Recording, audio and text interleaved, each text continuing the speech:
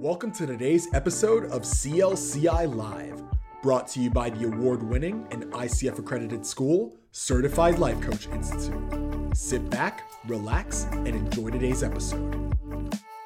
We are Certified Life Coach Institute. Welcome for our next show on the core competencies 6 and 7.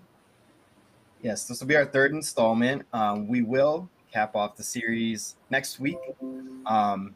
We're excited to go ahead and get started with this week's. If you guys are kind of unaware of what we're doing exactly, you can go ahead and be sure to check out our last two streams. It'll explain exactly what we're doing and kind of detail we want to hop in today. But before we do, can we give Kyle a second to introduce himself? Yeah, who's this guy? Who's this guy sitting here? Okay.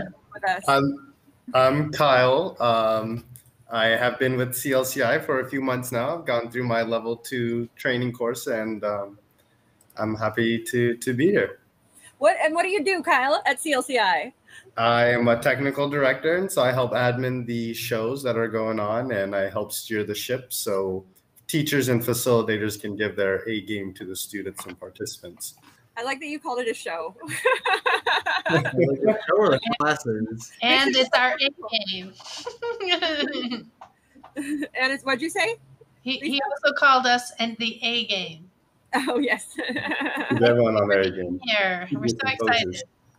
Got to make sure teachers keep their composures. We were all in class today, so it's been a long day for us. It's been fun, though. So should we just dive right in, shall we? Let's dive. Yep. Let's get right to it. So we are talking today about the communicating effectively leg portion of the ICF core competencies. And our first one is number 6, listens actively. The definition of that would be focuses on what the client is and is not saying to fully understand what is being communicated in the context of the client's systems and to support the client's self-expression. And we'll just go into the points like we always do. Number 1 point is considers the client's context, identity, environment, experiences, values, and beliefs to enhance understanding of what the client is communicating. I'll do number 2, reflects or summarizes. Do we want to talk about the point? We're going through them all. Okay. Yeah. It's not like last week where we're rushing to get them all done. We got only two this week, not 3. So considers the client's context, identity. We actually kind of touched on this. They really like to drive their points home. But the thing is, let's take what this is in this context, right? So last week was in the context of co-creating the relationship. So that's what that was about. This is in the context of communicating effectively. So the other one was about creating a relationship. This is about how we're going to communicate with the client, right? So in the context of communicating with the client effectively and listening actively, more specifically, considers the client's context, environment, experiences, values, and beliefs to enhance understanding of what the client is communicating.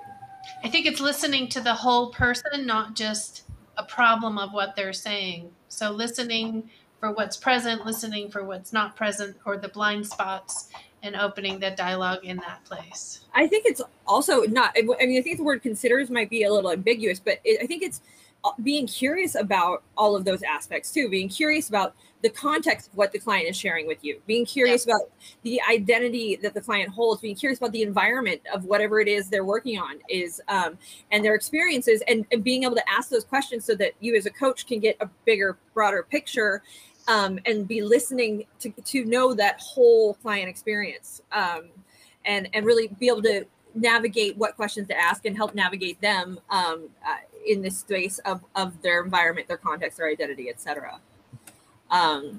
You guys have thoughts? Would an example of this, I guess, in relationship coaching, Lisa, be a person's sort of love language? How they learned to communicate affection and how they would like to receive it, and uncovering that and asking questions to identify what it is that they're trying to communicate to their partners. For that moment, yes, a lot of the times the love language can shift, but in the present of, if I know what my love language, if I am physical touch, then I'm going to ask from my partner that physical touch piece and be able to communicate clearly on what my needs are in that place. Oftentimes in relationships, people will assume that you should know what my love language is. But this is going to talk about, let's have a discussion, let's have a clarity on what it is, my thoughts, what are my feelings, where do I want to go with this. And so that clearly is going to discuss the curiosity of who I am and where I am in that moment if I were a client. I think I think with this too, it's also you're getting that if you, in couples coaching too, you're getting the whole, you're considering each one's individual experiences and I think trying to bridge the gap between the two. Yeah. Maybe ask, clarifying questions about a person's context, identity, and all that other good stuff. If you don't know, if there's some sort of misunderstanding going, ask, oh, is there an experience that you had that, led you to this belief, or is this related to a value that you hold, something of that nature? Or why is this, sometimes the why of it isn't as important yeah. as what is in this moment. So for me, I'm going to stick with, looking who I am and what's important. If I'm the client or if I'm working with clients, I'm going to find out what's important to them. Mm-hmm. Not necessarily the whys of it, because that could tap into the history of who they are and why they are, which is not what we're doing as coaching. However, sometimes it provides context for the partner to have a clarity. So it's going to depend. It's not a cookie cutter answer, but we're doing coaching, which is here and now, and that moving forward concept. So staying in present tense is going to be helpful. I think we can move to the second one, and I think that because I think this will sort of as we go through these, I think it'll help to build this out as well. So the second one is reflects or summarizes what the clients communicated to ensure clarity and understanding, and that's that mirroring component, and that's an important part of communicating effectively is using their words back at them, essentially to them, so that then they can hear it being said to them, because sometimes it's a whole different experience by virtue of doing that. And it also expresses that you have heard them as well, right? Yeah. So we don't have to use every single word that they've said. It can be a brief summarization of it. Mm-hmm. And it's a good example of like active listening, and it's helpful for the coach because it keeps them thinking about what the client is saying in the moment, because it seems that coaches tend to have a problem about thinking about, oh, what should I ask next, or what should I be saying next to respond, and then you might end up glossing over or just not paying attention.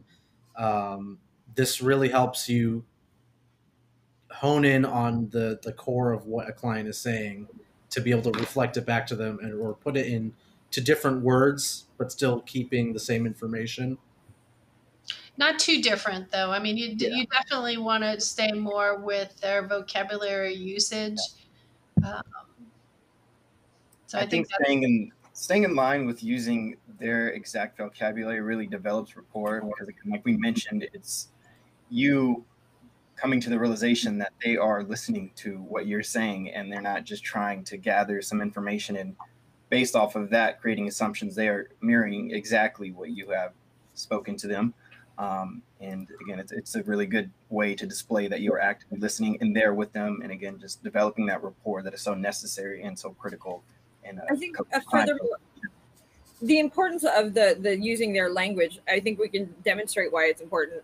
When I say the word, we'll say excited. What comes to mind, Kyle?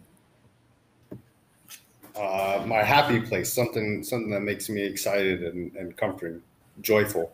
What makes you excited, Kyle? What makes me excited, or what comes to mind with excitement? What makes you? Food. Yes. Food. Okay. Good one. Anthony, what comes to mind when I say excitement to you? Oh gosh. What makes me excited? Doing theater. Thinking about my theater rehearsal coming up and being in shows, that makes me excited because gives me an excuse to let loose, be someone else that I'm not, who is not that exciting in real life. So and now, what if I said I am thrilled? Does that mean something different to you guys? Absolutely. That takes me to the theme park. Right. Yeah. So that's why it's important to choose your words or use their words back at them, because they could say, happy, and then you could respond with joyful, and it could mean two totally different things. You never know. Or if you say, maybe you infuse content instead of happy, and maybe that's a totally different emotion to them. So and actually, I think that's pretty accurate, because some clients have corrected me when I've done that mistakenly. They don't want to be content; they want to be happy, and there's a distinction for them between those two. So yeah. Mm-hmm. Lisa, she pointed out, obviously it doesn't have to be verbatim, but those power words are very important, I think, as far as relaying back to them, very similarly to the way that they displayed them to you. Mm-hmm. Yeah, I think it's if for some reason I will take ownership of my language when I reflect back. So with a couple that I do that with, there's an intent to see how I've heard it from them. So I think what I'm hearing you say, correct me if I get this wrong, a lot of the times when I'm working with couples, that helps the partner hear it differently as well. So that also can work, but I'm still staying in the flavor of the discussion, belief system, word choices. and I think we can move. We understand what that is now. Also, but there's one more aspect to this. Mirroring body language is also important. Lisa, do you want to talk into that? So even a few moments ago, Brooke and I were mirroring a little bit. She had her glasses on. I went, "Oh yeah, I want to put my glasses on," and just that act, that's a mirroring. So the body language that we're mirroring in our sessions sometimes can be helpful to mirror the client. Let's say we notice the client is kind of closed off. I might go like this, and I'm crossing my arms, and then I'm going to make a big movement where I'll uncross them to suggest, let's get into this, let's have a discussion. So that mirroring body language is trying to open it up. Or we'll cross our legs in the same place. That's a good indication that we're in rapport, following each other's and mirroring with those mirror neurons each other's language is a good rapport builder as well.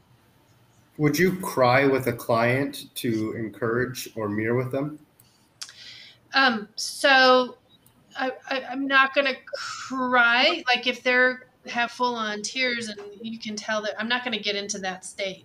I will have some connection to it, and there may be a tear kind of thing, just because I'm right there with them and in compassion and empathy with the process that they're going to. But no, I'm not going to cry with them. There's a distinct place that I be and stay, and that they are, and that's their job, not for me to infiltrate that moment.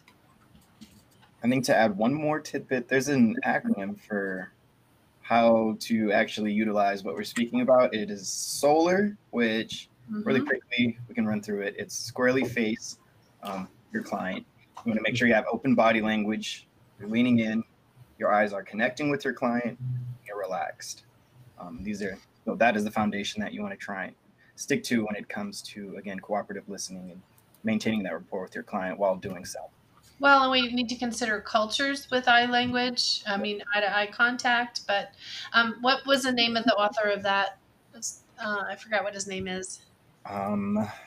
Here's a lesson I learned working at security for Native American and Spanish speakers. There you go. Don't point at them. I've seen coaches who will do like the pointing thing, like when they're talking to you. You can gesture with your hand like this, but pointing is a big no-no. And we've gotten guards, not me, but guards would get in trouble for pointing around like that. So that's one of the things about considering someone's cultural context and body language. Some things might, be offensive, or other things might be more appropriate. And, it's good to key in to that sort of things and ask too, if you can tell that they're seem to be offended by something that you did that you might not have thought at first could be offensive. I think we can move into our third point now, shall we? Mhm. Recognizes and inquires when there is more to what the client is communicating. So let's talk about that more aspect, because I think it's a fine line there, because you don't want to be assumptive and you don't want to push your client. So but you still want to get them to start to get behind, because a lot of times when a client comes in, they're going to come in with one thing and you end up working on something different. It takes it ends up being slightly different, or a different course of action may happen. And that comes from that listening deeper aspect. That's what our level 2 work really, right? And being comfortable, especially with those silences. There's this statement that I pulled from somewhere, I don't remember, but if you overfunction, they underfunction, which means if you are overperforming as a coach, you're not going to get their language. So the less that you say, the more that they're going to say, which that's what you want them to do, is to share more with you. Keeping it simple, right? What? Keeping No, it simple. I like complicating things. That's No. simplicity. Are you kidding me? More about complicating things. So recognizes and inquires when there is more to what the client is communicating. So what is more? Can we somehow, when, I guess that's obvious. I guess because comes a line, like when we can start to be presumptuous, right? Yeah. Or we can start to, so how do you walk that line between being presumptuous about what your client is, the more, and being a coach? Asking, is there more to that? That's simple. Is there more, or can you explain what do you mean by this? Or so if I have an inclination that my client, there might be more, or if I, it's pretty obvious or what have you, I simply ask, well, can you tell me more about that? It's that simple. That's all I have to do. Because what we're not doing is saying, I think that there's more to that. Yeah, right? no. That's the difference there. that seems the last thing you want to do is like accuse your client of something, and that's bordering the line of just like, I think you're hiding something from me. I can tell from your energy and your body. That's the trap that I see. What are you not telling me? Yeah, I'm not buying a word you're saying. You're lying. However, what I just said, when I have a good rapport with my clients, I may jokingly work with them and go, what are you hiding from me? Because we already have that connection where we have jested here and there. But until you build that connection, just keep it simple. You're not allowed to laugh with your clients. That's no.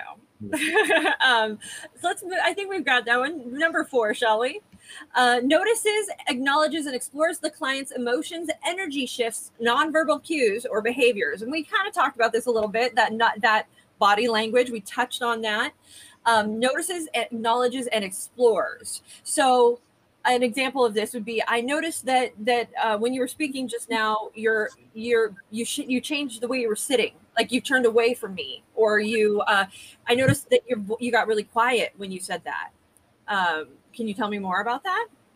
Right? And it's that simple. Mm-hmm. Body language, where is it? Emotions, energy shifts, nonverbal cues, and behaviors. What is the behavior? What would be a behavior example? Making a face. Yeah, for me, I know when I kind of go into deep thought, I tend to look upwards as if I'm looking into like my brain or something like that. And I'll speak something that has nothing to do with what I'm actually thinking about. So for someone to ask, point out that behavior and say, what's going on there? What just happened in that moment? That gives me an opportunity to kind of think back to what I was realizing in that moment and to verbalize that to whoever my coach may be in that instance. Or maybe if you have a client who's like always kind of fidgety and can't really sit in one place, and then when you get them talking about a certain subject, they kind of relax, take it easy, they're not so distracted, like they're focused, and you can notice those kind of like behavioral shifts, or vice versa. Maybe a topic is like sort of making them uncomfortable, and that's a place for a little more delicacy on the part of the coach, whether it's a question that they want to ask to explore, or maybe keep that topic for another time. If you can tell, if there's something maybe triggering about it. Yeah, that goes into don't poke the bear. Don't push people where they're not ready to go. Right. They'll come around when they're ready to go there. You can, I mean, definitely it presents itself, ask a question, but if they're not ready to go, they're just not ready to go. And there's no need to poke the bear, as I like to say. Well, too, I think when you want to communicate effectively, noticing the body language of others, if they've had a long or a rough day, they may want to speak or they may not, and you could tell by the yawns and the posture. And this was a really rough day. Focus or recon. Did you know I read an article about yawns that you only yawn with people you're comfortable with. Just for a fun fact. It's mirroring. It's subconscious mirroring. Is what it is. Like yawns when I yawn at the same time as well. Oh, you guys are so bonded. Isn't that sweet? Okay, number 5 integrates the client's words, tone of voice, body language to determine the full meaning of what is being communicated, which we've kind of talked about this. And actually, I think we kind of talked about the next one. So I'll just read it. We can just explore what's left in this section, I think. Notices trends in the client's behaviors and emotions across sessions to discern themes and patterns. So that is sort of bringing it out to that big picture, taking really 1 through 5 and then being aware in a broader sense of what is going on with your client. If they came in at the beginning, weighing 90 pounds and after 8 sessions they weigh 120, there might be a shift there. It might be something you're going, what's going on? Delicately though. Yeah. Hey, you got fatter. How's it? Oh my goodness. Yeah, don't do that. Also recognizing, and I think most people intuitively know this, but I've seen some people who may have trouble with this. It's not just the surface of what's being said is what's being said. It's the whole body of body language, tone of voice, and how humans just communicate in general to get that meaning. It's being aware that it's not the 20 question game. Is that you as the coach, you're having patience, you're focusing in on what they're saying, you're reflecting it back, and it just all comes full circle through all of these 1 through 6 concepts that we're sharing. I asked 21 questions, not 20, so it's different and it's more interesting on numbers, so is there anything we have yet to explore in the listens actively realm? I think I mentioned this before, but don't try to think about the right question to ask when someone's talking, because if you follow the 80-20 rule, okay, 80% of the time a client's going to be talking, and it's helpful to listen to them as they talk, not be in your own head. Devil's advocate here. Mm-hmm. When I say don't think of the pink elephant, what do you think of? The pink elephant. I'm thinking about the words you're saying, Brooke. You're not thinking about a pink elephant? Yeah. So instead of not thinking about the right question, what can they be doing? And you said listening actively. How do we check that? What is my next question moment? What happens if you don't have it? If you don't have what? If the client's talking and they get to the end and you don't know what to ask next. Client, here's what I've heard you say. This is what my understanding of what you said. Do I have that correct? What is the perfect question to ask you here? I like that you said client. I address all my clients as clients, so I totally get it. Okay, so I think we're at the halfway mark. Let's move into 7, shall we? Shall we, everybody? Evokes awareness. Definition: facilitates client insight and learning by using tools and techniques such as powerful questioning, silence, metaphor, and analogy. Dun, dun, dun. And I know for a fact Anthony does not like metaphors, by the way. My opinion is that they're sometimes more harmful than they are helpful. Sometimes, if you're speaking a different language or you come from a different cultural context or background, sometimes those metaphors just don't land. Yeah, I would agree. That kind of right there, what I just said, not landing, that's a metaphor right there. So much didn't work for me, Anthony. Sorry. Yeah, metaphors can be kind of all over the place sometimes, and that kind of again falls in line with remaining in line with your client's language. There are Yeah, some say that's metaphors that you may use that just throws the whole session off course because now they're trying to figure out what you're saying to them, which is never a good space to be in as a coach. So That's- client has used this language where they were talking about filing and they hate filing, and they said it's like climbing a tall mountain, right? So because they gave me that language, that's where I could use that metaphor and that comparison and that contrast and all of that, and it gave them a good picture because it was already their language. Mm-hmm. Yeah, the converse of you giving metaphors, asking the client to give metaphors, or being open for the client's analogies, that is really, really helpful What is it? information to have. just like I know now that Anthony likes airplane analogies. Do I? Landing. You It may not land. gotta take off. No.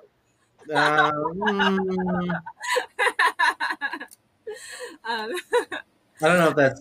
I think it's just a more of a kinetic type of metaphor, not an airplane one. No, but so a good example of this would be if we know, well, Anthony, I'll use the example.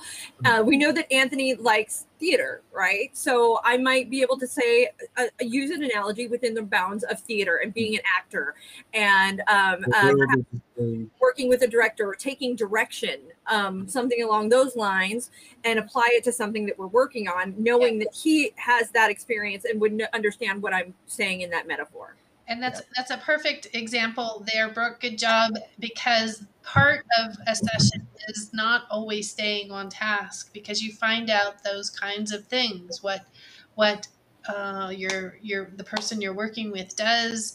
If they're a contractor, you can use contracting metaphors. So sometimes releasing that I call valve in a session and finding out some fun details can play a huge benefit in that. Mm-hmm. I think Core Competency 7 is a good space to flex your intuition. I do believe that I definitely have heard this question a few times throughout our course, where a student will come in and ask, well, if we're just asking questions, then what's the point of myself being here with all these years of experience behind me? What is the purpose of all those years of experience being behind me and not me being able to utilize those? And I think this space is a great space to go ahead and do so. Again, making sure you're not overwhelming your client with what you're bringing to the table, but bringing just bits and pieces of what you have learned throughout the course of your life, and using that as a coach. This is a good space to go ahead and do that there. So that's a good lead into number one. Considers client experience when deciding what might be most useful. So Brooke's metaphor of using theater and direction and acting, she knows my experience, and that was the most useful one. And now I'm more open to evoking my awareness because of Brooke. My job. That's right. Mm-hmm. So I think we sort of covered those points now, right? I feel like we did inadvertently. So vertently, I don't know if that's a word, but number 3, ask questions about the client, such as their way of thinking. Number 2. Oh wait, no, well, challenges the client. Oh, challenge the client. The challenges the client as a way to evoke awareness or insight. Ooh, that is. Let's talk about that one. Is that poking the bear? No. Because there's some boundaries that should probably be set at the start where you just don't cross, and there's your own boundaries, the client's boundaries. But if there's a limiting belief or block or something that in the client's mindset they say, no, I can't be this way because this is not the way things are for me. The coach could ask, okay, well, what if things were that way? Yeah, that is a challenge and an open-ended question that could have the client say, oh, well, I guess it could be this way. Or what if maybe I should try to consider things from a different sort of perspective. And it's not black and white thinking, it's encouraging that sort of gray area that we want our clients to be in. I think the word challenge can be a bit scary, but I mean, challenges can be fun, right? So keeping that in mind, also consider that a challenge doesn't necessarily have to be completed. It's still going to be, on your client's court and be in their hands whether they want to complete that challenge or not. But it is something that you do want to keep in mind, again, just to make sure that you are making sure that everything is on the table for you and the client to consider. For me as a businesswoman, as somebody and who works with people, all of you fine folks here, the last thing I want on my team is somebody that's just going to agree with everything I say and just say yes to me all the time.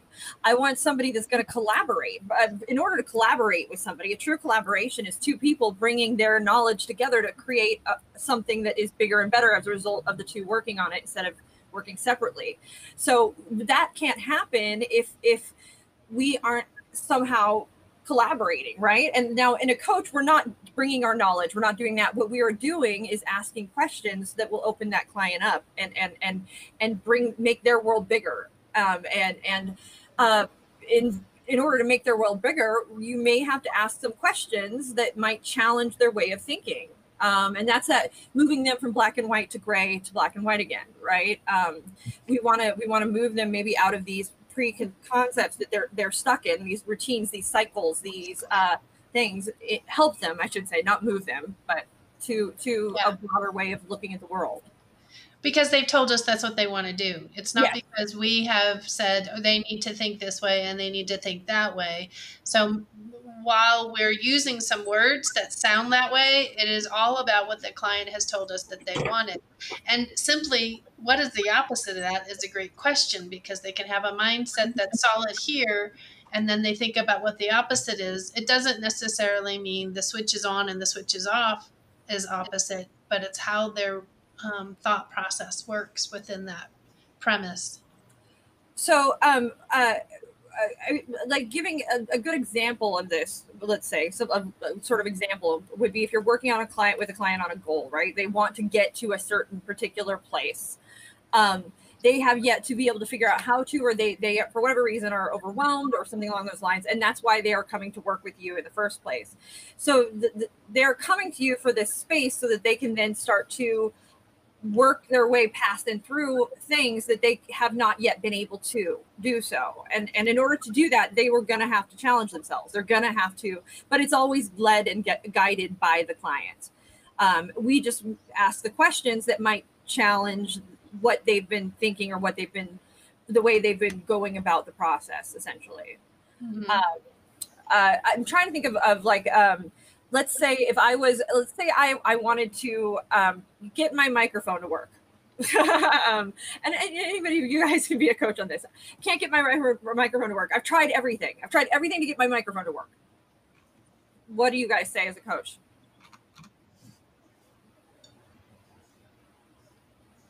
What is it about this microphone that you value so much?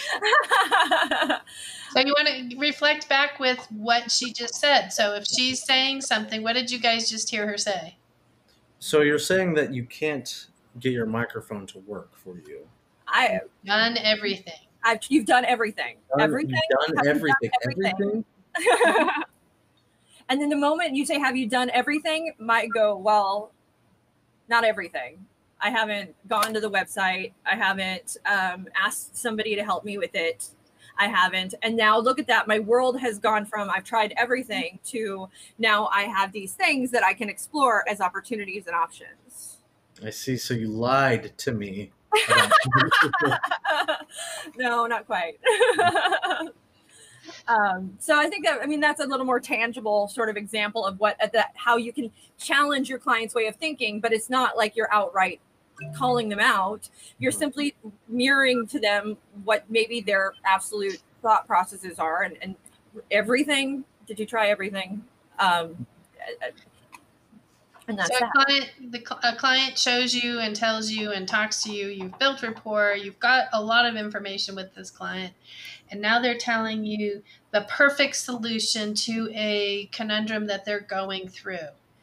But everything in you says, this is not their solution. They got this answer somewhere. It's not something that feels like it's connecting with who the client is. Authentic too. Yeah. So how do you ask that client a question? Just ask like, oh, so where did you get that? Where did that answer come from? Do you think, or where did? Tell me more about how you found this solution. Mm-hmm. Tell me more about why it's right for you, or tell me more about what makes it perfect. Yep, Brooks' questions, not mine. Mine sound a little bit more accusational.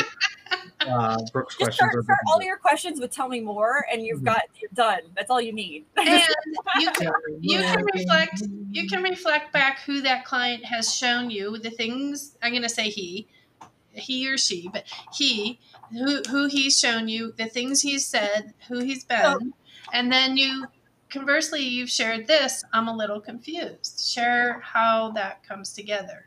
So like if I had said I hate the color blue, I hate it, and then my perfect solution is to wear a blue shirt the rest of my life, I'm gonna go, I don't know what this problem is for, but I'm gonna go, well, you told me though in previous sessions that you hate the color blue, so it just doesn't align for me. Which is, I mean, obviously it's a completely absurd example, but it's sort of. Yeah, I'm noticing that you have a blue shirt on. Let's share more with that. Yeah, Jerome. I thought you What's wrong with that blue shirt, Jerome? It's actually gray, but It's funny you say it's a gray shirt, but it looks like a blue shirt from our perspective. Oh my goodness. Move into the next one. I'm colorblind. We've kind of been touching on this. Asks about questions about the client, such as their way of thinking, values, needs, wants, and beliefs. And what? I'm looking for the number. I think I missed number three. It almost feels like for this one too. This one applies like it should happen early, and I mean, I can see how you would want both. It just sort of be a running theme. Ask questions about the client, such as their way of thinking, values, needs, and beliefs. Why is that important? Because you're getting the client's story, the language, the way that they have their patterns.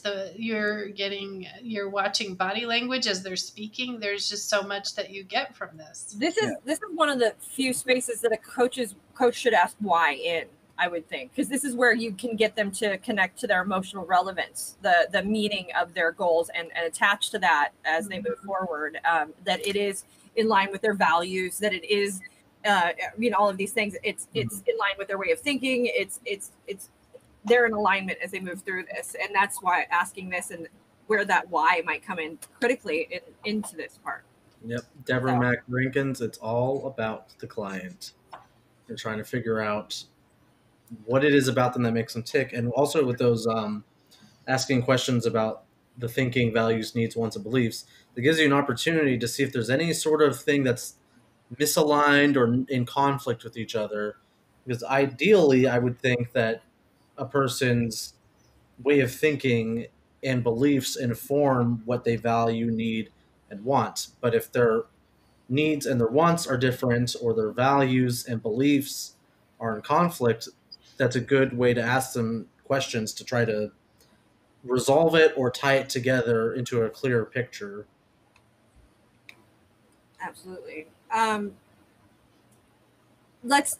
think this moves us into our next one. Ask questions that help the client explore beyond current thinking, which is sort of, we demonstrated that just a minute ago, I think too. And that's number 4. Number 5, invites the client to share more about their experience in the moment. What does that mean, in the moment? As they're sitting in your chair. Okay. I would say, relating back to what they most recently spoke about, and maybe not necessarily going back to a past session or previous session and bringing up something there, because things shift from session to session. So you want to make sure that you are sticking with your client as far as what they want to get taken care of in that moment. I think it's also the staying in the present piece, not going to the past, not digging up that the historical, the coaching the ghost, the behind them stuff that they cannot change. As coaches, we're moving in a forward progress and movement. So that's where that in the moment becomes critical, because we want to keep them in that moment and not delving into the past, of which we do not work and they cannot change. It's the question is, how is that impacting you now? Also, I would say avoiding the future as well, because it's easy for coaches to ask all these hypothetical questions like, oh, how would this make you feel if this were to happen? Or how would you feel if you were to achieve these goals in the future, but you want to ask how do you feel right now about discussing these goals? Like what are you thinking, or what are you going through currently as we're talking, me and you, Well, not whoever you want maybe in the future? I would say yes, and though the future is to some degree important because we're working towards a goal, but I think it's also being mindful and having your client be mindful and living in the moment. The process is really it's that there's a cliche saying it's not the end goal, it's the process of getting there, or whatever way they say it. That's what that really, it's the adventure of getting there, that it is really the payoff, not the end goal. And so keeping them in that space of we're working through it, but enjoy the process. I think is a great place to work from in this space as well. But you might have a client that doesn't enjoy the process. Well, screw them, they're out. They might be coming from a place where they don't like these shifts. They know they need to make the shifts. They want to make the shifts, but it's not a fun place for them necessarily. And it's always about meeting the client where they're at. So as you're going through this learning and this change, what are you in control of? So it's being actively aware for the client on what they're in control of and what can change from that. So if I hate the process, like if I'm hating, hopefully then we are looking to the future, because I'm hating the process so that I can get to something I want, right? Yeah. That's right. So in that moment. Then I would ask as a coach, oh, my cat is just Parrot. I would ask then, what can we do now to make this process more enjoyable? Like, we have a goal, we have a process that you agreed upon. Do you think that there's something that we could do or adjust or change right now to make that more enjoyable for you? Yeah. Is that leading, Lisa? I'm sorry, I got over here. I was looking at the messages. Oh, the cat. No, so he was saying that if you have a client that's not enjoying the process, that's really, it's like, can you ask them, is there a way to make this process more manageable? Oh, absolutely. Okay. Sure. Okay. So an example I was thinking of is like fitness coaching. You know, that's one where there's a goal, and usually the process is very painful and grueling, but there are ways to adjust the process to make it at least a little bit more enjoyable for a person. Or it just becomes ownership of the process. So even like you're saying, the workout, right? I don't like that, but I have to take ownership because that's a direction I want to move towards. So good point, Anthony. By the way, this is what number 6 notices what is working to enhance the client's process. Oh, we didn't even have to. Look at that.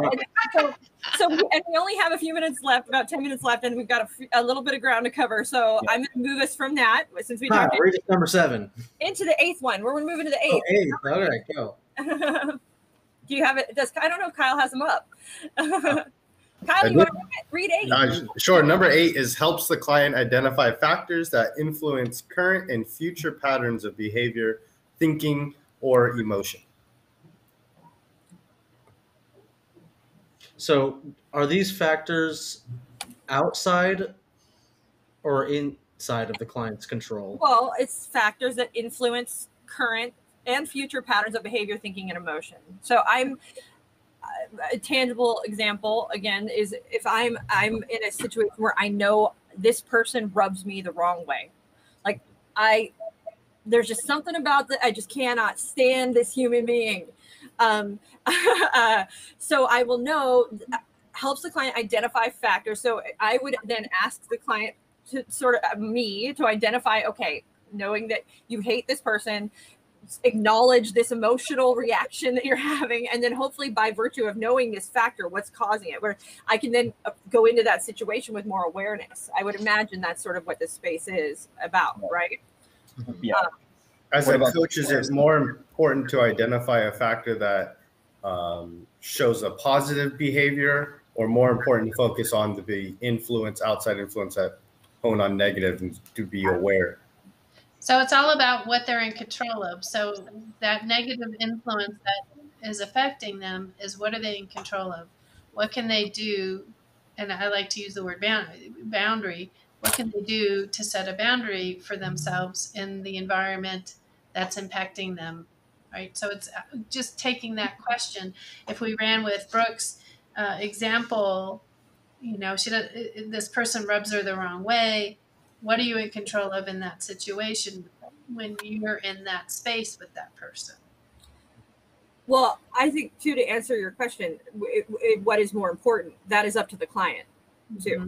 That the client will tell you which is more important in their space, the positive or the negative. And if you don't know, you ask, right? Mm-hmm. Allow them to determine which is more important. So if you hear a trigger or a outside factor, you can identify and say, hey, I'm hearing this come up. Do you want to focus on this, or do you want to acknowledge it, note it, and move on to something further? Or I'm hearing this. I'm hearing that you're having this emotional reaction. Tell me more about that. Do you want to explore that further? Is this an obstacle? Or, that's feeding them, though. We can't say that. Yeah. And I probably wouldn't say an emotional reaction. I would ask them how they're feeling and what they want to do in this place that would best serve them. That was my analytical brain kicking in. I see you are having emotions now. What do I do with this? I think, help the client behavior, thinking, and emotion. So I think so behavior could be an interesting one to could be a sensitive subject. But let's move on to the next one. Invites the clients to generate ideas about how they can move forward and what they are willing or able to do. That word invite, so important. Not help the client generate ideas, but invites the client to do so for themselves. Yeah. Nice. I think that's pretty clear. I don't even think that needs to be discussed, because that's what our role, that's the biggest role of a coach, is getting the client to design the direction they want to work towards. Absolutely. And another thing, this goes for 8 and 9, it's on the clients to do this work, not yourself. It might be very clear to you what factors and ideas that would be helpful for this person, but they need to do the work to figure this out for themselves. This is like the video I think you guys show in level 1 or level 2 where the nail is sticking out of the forehead. Yeah. It's not helpful to... Don't give it away. No, it's supposed to invoke curiosity to get people to buy the classes. But yeah, it's on the client to do this, even if it may seem like the most obvious thing in the world, as the coach to do this, because otherwise you're taking credit for giving advice and you're not sort of letting the client have that win. Don't work harder than your client as well. Yeah. I mean, don't come out of a session sweating unless it's Southern California and it's sweating. You better both be equally sweating when you walk out of that session. I don't care if one of you has some weird hormonal disorder that causes you to sweat more. You get mirroring and sweat the same amount. So I think we have kind of talked about this in one of the other competencies that we've had before, where the client is the one that definitely should be doing the work, the heavy lifting. We're there to help spotlight things with them, to expand their thoughts, to broaden the direction, because that's what they've told us they want. So all of that kind of plays in all of the competencies we've already covered as well. So indeed. I want to tackle number 10 because we have a few minutes left. I think number 10 might be a little hefty, but maybe not. Supports the client in reframing perspectives. Explain.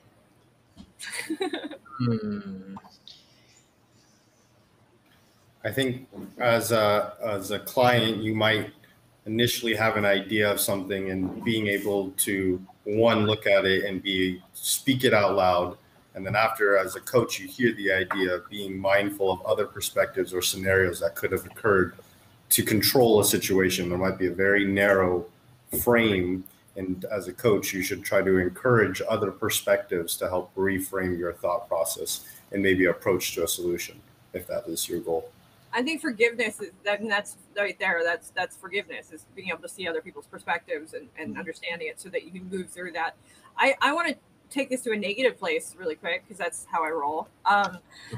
So also your client might hit bumps in the road, right? Your client might have obstacles and want to give up, and reframing a perspective in that moment could be something that is very beneficial or critical to your client's progress towards their goal. A space they might otherwise have given up on that you can reframe so that they keep in motion and don't quit, right? Mm-hmm. Do you think we have time for an example? Oh, I feel like we don't. No, you can't. Well, just Okay. So we're in charge here. I'm the client. Oh gosh, my friend doesn't spend any time with me. They absolutely hate me. I just know it. Is there a question that you could ask as a coach that might help me reframe that perspective? Could there be other reasons why this person's not spending time with you? Can you tell me more what your friend is doing?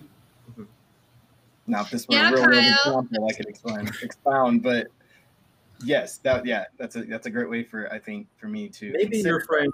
I may. What did he say? Maybe your friend does hate you. But it's so easy to get caught up in tunnel vision sometimes, and that's again, this is kind of what we're speaking about: helping your client, inviting them to understand that not everything is the way that you seem or that it seems to be. Especially if you realize the client hasn't been considering perspectives in different areas that, as we talked about plenty of times before, there is no black and white. There's always that. Yeah, we have an amazing live on this that we talk about black and white thinking and gray thinking and moving through that space. And if you haven't already watched it, you should. Shameless plug. We have one more point left. One more point left, by the way. Shall we tackle it? Shares observations, insights, and feelings without attachment that have the potential client to create new learning for the client. Wait, hold on. Am I reading that completely incorrectly? Shares observations, insights, and feelings without attachment that have the potential to create new learning for the client. I did it, guys. Mm-hmm.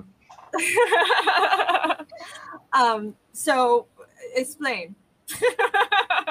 So one of the things that you could be doing in the questioning with the client is reflecting back and asking them simply, what are you hearing in this reflection? And that can give them that opportunity to get a new insight based on hearing it from a different angle. We have, again, in level 2, we have a different behavior that we are sharing with you that also elicits this concept to open up that transition of different perspectives in that process. So there's lots of different things you can be doing. I just zoned out. Like, what does it mean to do all this without attachment, though? Yes, that's right. So that's the boot. You don't need to be right. That's the caveat. It's attached, and to outcomes. You don't have to. You don't have to be like, my client has to have a breakthrough every session. My client's going to reach her goals in three sessions, not 12 like everybody else. Like, you release that attachment, just let it happen. Be in the flow, be in the moment. They're in charge. They are totally in charge, and I cannot have ownership of their connection to their direction that they have said that they want to move towards, or their successes or failures. You don't get to own their successes, and you don't get to own their failures. When they come in and say, I did it, thank you so much, I did it, or this is all because of you, it was because of working with you. As a coach, you say, no, this was you that did this, you did the work. That's all. I ask questions. Maybe the time that is appropriate is if you got any of those testimonials I could use. Yes, right. Would you be willing to give me a testimonial? Thank you for marketing. Yes, very important. But in that moment, you're going to tell them, no, this is you. You get all the credit here. This is all you're doing. This is all I did was ask questions and congratulate them and turn that back on them. Give that back, that success, that celebration back to them as well. You can go celebrate and take all the credit to your friends elsewhere. Mm-hmm. I think that wraps up our 2. Any final thoughts on communicating effectively, guys? I'm not listening to any of you. Yes, I'm What? not hearing you. I'm just thinking about the next thing I'm saying. I got things to do. So if you enjoyed the feed, guys, please check out Certified Life Coach Institute. Also check out our other lives and videos like the Black and Gray Thinking Live that we did not too long ago. You can find those on our Facebook page, on our YouTube, or on our website. They're in all 3 places. It's kind of amazing. Hey everyone, thanks for tuning in to today's episode. Once again, this is brought to you by Certified Life Coach Institute. We're an ICF accredited school who certifies our life coaches in 3-day online intensive courses. In addition to other podcast episodes, feel free to check us out every Tuesday at 4:00 p.m. Pacific Standard Time on YouTube or Facebook for our CLCI Lives, where we get together and discuss various topics that are centered around sharpening your skills so you can become a better certified life coach. For more information, feel free to visit us at certifiedlifecoachinstitute.com. Until next time, be well.